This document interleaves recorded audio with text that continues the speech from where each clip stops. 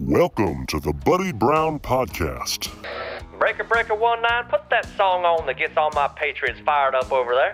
We're gonna paint this country red like Reagan. Gonna shoot our guns, gonna eat our bacon. There's a great big bald eagle who's smiling on us, and soldiers who died for your privilege to fuss. If you wanna leave, 'cause you can't take it no more, and I'll show you the damn door. Well, top of the morning, y'all. Welcome to episode 3 of the Buddy Brown Podcast. This is fantastic to have y'all here. We are growing like a weed, as we say down here in the South. Every time we get more and more downloads, so I just appreciate it. Please keep sharing it. Please keep telling people about it while you're driving to work, while you're at work, while you're coming home from work. Just great windshield time stuff. Just hope it makes you laugh, hope it educates you, hope it inspires you. We're going to talk about a few things today. First off, this might not seem like a big deal to any of y'all, but I reached down underneath my trailer to put my side-by-side on the other day. I was taking the trailer off the truck, and I sliced the end of my finger right off. I mean, a deep, thick cut. Now, the worst part about that is down south, we got crawfish season coming up real soon. And all you Southerners, you're already leaning back. You know exactly where I'm going with this. I got to get that sucker healed up, because when crawfish gets in a wound, it is the most blood-curdling, horrific pain you've ever felt in your life. It's also just never, ever can get in your eyes. There's something about the juices, but it will tear you up, son, and I have got to get that healed. I got Neosporin on this thing like 15 times a day, keeping it covered up with Band-Aids, but it's bad. Now, this all reminds me of a little story I want to tell y'all, and the next segment is going to be called When Northerners Come Down South, because I got a doozy for you back in college. Now, first off, there's a difference between Yankees and damn Yankees. Y'all understand this? Yankees are people that come down south from the north. Damn Yankees are Northerners that buy property. I don't know if you ever knew the difference, but that's what it is. My roommate in college at Mississippi State, he had a cousin that lived in Boston. And old Boston came down here. I think his name was Robbie. And look, you come down south from the north, we are going to be just as gracious and hospitable to you as you ever imagined in your entire life. We ain't going to give you no problems. We might mess with you a little bit. But if you come down here like Robbie did, there might be an issue. When Robbie got off the plane, first thing he did was start criticizing Mississippi. Why don't you do this? Why don't you do that? Well, back in Boston, we do it this way. How come there's this? How come there's that? How come y'all talk funny? How come y'all dress funny? And Robbie would just not leave it alone. Well, my roommate was a real nice guy, and he had a long fuse. But you could tell as the night was wearing on, his fuse was getting a whole lot shorter. So the thing we did was we wanted to treat him to a good old Southern crawfish boil. Now, everybody does it different. Everybody's got their patented way, which is awesome. It is like a religious experience down here. It can take between 1 and 2 hours. It's really more about the drinking than the crawfish pot, if you really ask me. But everybody stands around. They visit. We don't talk in the South. We visit. They stand around the big pot. You get to just smell that aura and the aroma just pouring into the air. You're torturing your neighbors. Everybody wants to come over and be a part. And old Robbie is still just going to town. He's bad-mouthing the South at every, turn he gets. And finally, we get to the big presentation where everything's done. The crawfish is in there, the corn, the onions, the peppers, the shrimp and crab bowl. I mean, everything is inside that pot. It's done. We pour it out on the picnic table, and the picnic table is like 12 feet long. And it's just this big moment where you just take it all the way down the table. You've seen the advertisements and the commercials about that kind of stuff. Everyone's just hooping and hollering. They can't wait. They're standing there just licking their chops. And old Robbie from Boston sits there and says, what's with this here? He goes, well, these aren't as big as the lobster that we have up in Massachusetts, and they don't taste it. How come there's not enough meat on these things? I mean, he's just going to town. But what Robbie didn't know is what happens when these hellacious juices of crawfish get inside your orifices of your body. So my cousin, who had finally let his fuse burn all the way out, looks up at old Robbie, old Massachusetts, and says, Robbie, you got something in your eye right there. You got to go get that out of your eye, son. Robbie itches his right eye. He goes, no, your left eye right there. And it hadn't been enough time, so he just takes his hand and he goes right over to the left eye, and he sunk deep crawfish juices into both eyes. Robbie is just screaming. He's wailing. He's had just pitching a big old Massachusetts fit. We're all having the time of our lives. Give me some water. Give me some water. And my roommate just hands him a beer, and he pours the beer in his eyes. He's still screaming. He's going crazy. But that is what happens when you come down here and you take advantage of our gracious, wonderful, once-in-a-lifetime Southern hospitality. We don't take kindly to being made fun of. Now, Robbie ended up apologizing and everything was fine, but I'm going to tell you, I've got a bunch of family up north in the Midwest, and it gets cold enough to freeze the balls off a pool table up there. I mean, good Lord, I can't imagine how in the world y'all get 14 layers of clothes on, a jacket, another jacket for your jacket, a hoodie, a scarf, and then all of a sudden you realize, dun, dun, dun, dun, dun, dun, dun, I gotta pee. You're taking everything off. You're trying to get back in there so you can either stand or squat. I don't know how you do it. I'd be banging my head against the wall. Y'all might think you're tough, but Northerners, they be having heat strokes in 80-degree weather down here. 80 degrees, complete heat strokes. Y'all want to talk trash about us canceling school with 1 inch of snow, but, I'd say quit worrying about us and figure out how to make tea correctly. I'm just messing, but we got lots of stuff we can go back and forth. I've toured all over the Midwest. I've went up all the way to Bangor, Maine. Look, these people are phenomenal. They're just like me. We got along fantastic, but it is so much fun to mess with each other. I found that Northerners love to say stuff like the South couldn't handle this, but I'm going to tell you, I bet y'all couldn't, you've probably never been waist deep in a complete fire ant hill, getting torn up by fire ants, fighting off mosquitoes while it's 115 degrees in the dark, have you? Because that's quite an experience. Talking about the city versus the country, I get so mad just coming from Mississippi. We all wave to each other, and maybe we're just spoiled rotten, but it ain't that kind of wave where it's one of those like obligated waves. You drive by somebody and they do the obligated waves. It's like a genuine hey, because we know who you are, and all these small communities all across America mostly do that. It is so strange to me when I go and visit my brother-in-law and my sister-in-law up in Atlanta. We go there every Thanksgiving, and in their neighborhood, it's Atlanta, big old city, metropolis. Ain't nobody waves to nobody up there, and I make it a game. I just start waving to every single person, or I'll even talk to somebody. We're walking in Topgolf. I'm like, hey, how you doing? What's going on? And they look at you like, what are you talking to me for? What do you want? I don't want nothing. Just saying, hey, just trying to teach you not to be an a-hole, because down back in South, we like to talk to each other. We like to know who's around, and if that's not too much of a problem for you, then I'm going to go ahead and say, hey, I'm going to go ahead and wave. The funniest part is a little habit that I have started just recently is I have taken it to the point where when somebody doesn't know who I am, especially, and I will shake their hand, and I'll just shake their hand just a little bit too long. There's like an unspoken rule where it's like maybe 2 seconds or so, and I'll just kind of hold on for just a little bit. I'll give them eye contact for just a little bit, but it's not garbage. It ain't BS. I'm genuinely trying to get to know these people and genuinely giving them a heck of a first opportunity to get to know me, because I'm an open book. And I really love when they think I'm just some kind of weirdo and they find out later that I'm famous or whatever, and everybody's like, oh, do you know who that is? And then all of a sudden they want to be my best friend. I'm like, nope, you had your chance. I was trying to get to know you a minute ago now. But, I feel like that is something we have definitely lost as a society from COVID.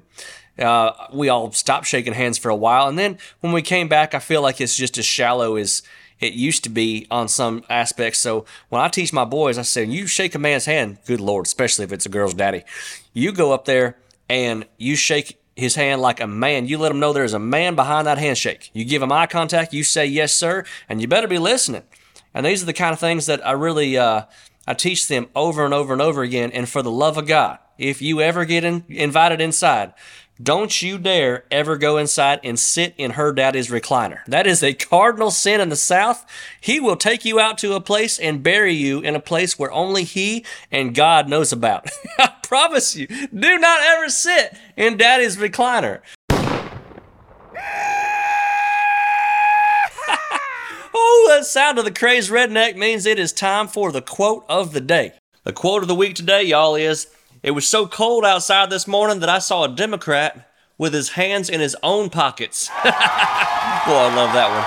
By the way, this episode is brought to you by First Cup Coffee. They're out of Texas. You need to get some. I told you it fires me up every single morning. Feel like I got shot right out of a cannon. Go to firstcup.com. Choose your coffee. They're all fantastic. I think you're going to love it. All right, y'all. Well, Joe Biden has announced that the nightmare of years of peace and prosperity are finally over. He is in control.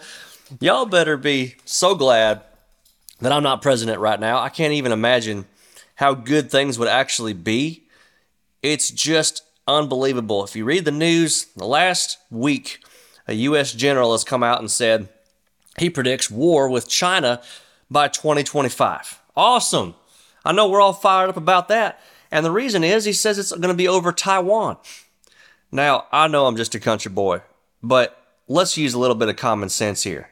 We're going to go send just billions and billions of dollars, if not trillions, of resources to go fight a war defending Taiwan.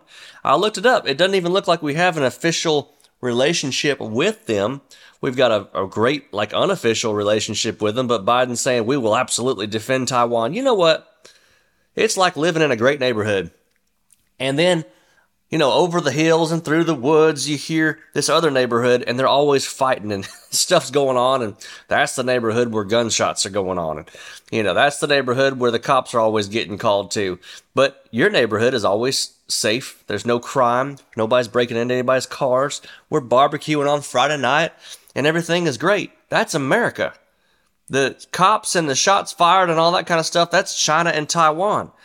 Look, I don't wish anything bad on Taiwan at all, but can we not leave anything alone? Can we not just concentrate on our own dadgum country? Hell, I don't even pay attention to hardly anything that goes on outside of Mississippi. When do y'all ever see me leave the Deep South? Hardly ever. There's got to be a dang good reason or something a cause or an event that I'm really excited for, big concert, or something I really, really believe in. I just don't even bother with it. So why do we have to constantly patrol the whole world? I'll never understand it as long as I live. I did a video right before Christmas, and it was talking about if they reinstated the draft in 2023. Or forget the year. You could say if they reinstated the draft in 2025. What would it look like?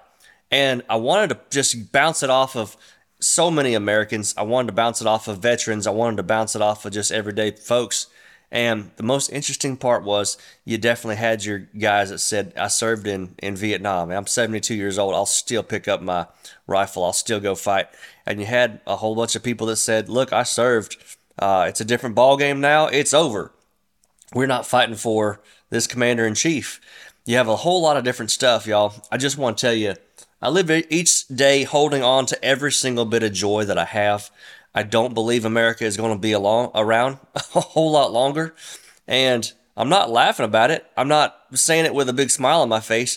But I am saying it with an assurity that I know where I'm going when everything is over. If they want to just go ahead and send us all into World War III, well, then we're all screwed anyway. Just love your family, eat some good meals, have some fun with friends, and just go all out and live each day. That's what I'm trying to tell y'all anyway. My peace is with Christ. I really, really hope you have that. I really hope that's something that you think about every single day, because if you're driving right now, every single building that you're looking at, every single business, everything that we've built in 245 years of being a country, being a nation. Jesus said, not one stone will be left stacked on top of each other. It's all going to come down. He's going to make a new heaven and a new earth. And it doesn't matter if you believe that or not. That's just what's going to happen. I'm telling you because I love you. And I just want you to know and understand. There was a pastor that said the other day, when he was looking around at the world and how everybody's just on edge, waiting for something terrible to happen and hoping it doesn't. He said, is it all falling apart? or is it all falling together? And that was pretty haunting, because anyone who's read the book of Revelations understands what he means when he says, is it all falling together? It's just part of the plan. So I just do not allow myself any kind of negativity, because my trust is in the Lord. And whenever he's going to call us home, whenever he's going to let these kind of events scatter all across the nation, all across the world, it doesn't matter if you've got a bunker 72 floors below the Earth's surface that's nuclear proof and murder hornets proof and COVID proof and all this kind of stuff. It doesn't matter, because it's just not going to be worth sticking around for. I used to be this big prepper and all this kind of stuff. I started thinking about the fact that our pastor said the other Sunday, he goes, look, when Jesus comes back, all those guns you got in your safe, you don't need no guns. The sky is literally going to be ripped in half. The moon is going to go dark. The sun is going to go dark. Wars and pestilence is going to be all over the earth. I'm sorry, I love y'all to death, but your ARs and your AKs and your cannons, even if you've got a F-35 in your backyard, a fighter jet, it ain't going to make no difference. So get your peace right with the Lord, because this stuff is happening more rapidly in our lifetime than ever before. If you grew up like me, I was born in '82. We were the Oregon Trail generation. We were prepared for 19th century stuff. When you think about the education we got, it definitely did not.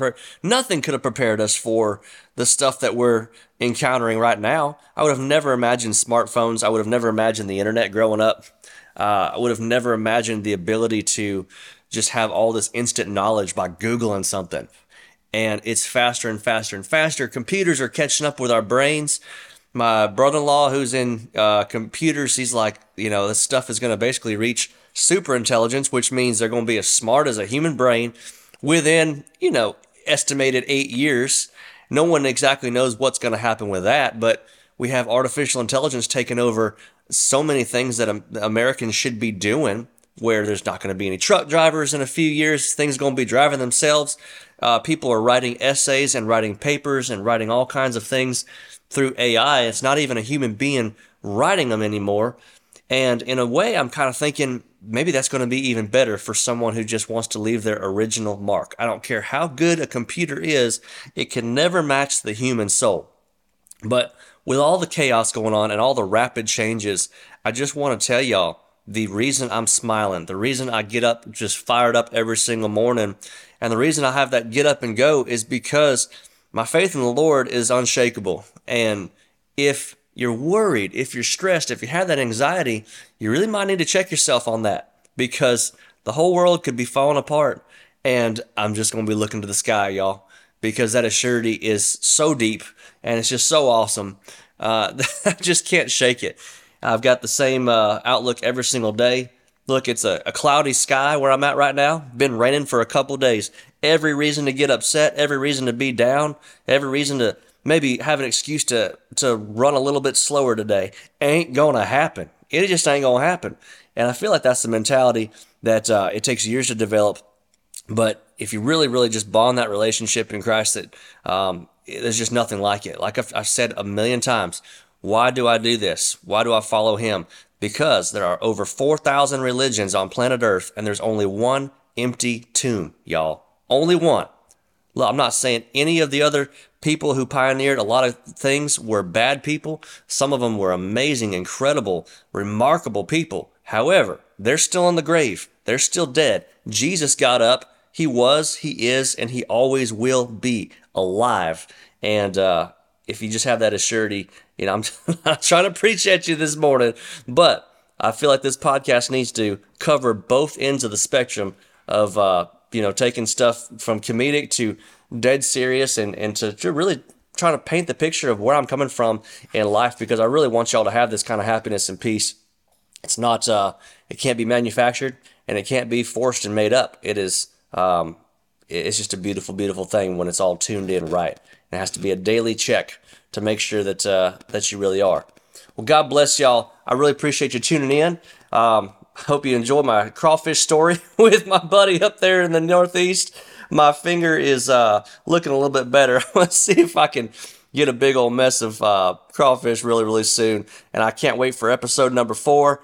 got so many stories that I want to tell, but by the pipeline. I appreciate y'all tuning in to all the YouTube videos that we're doing.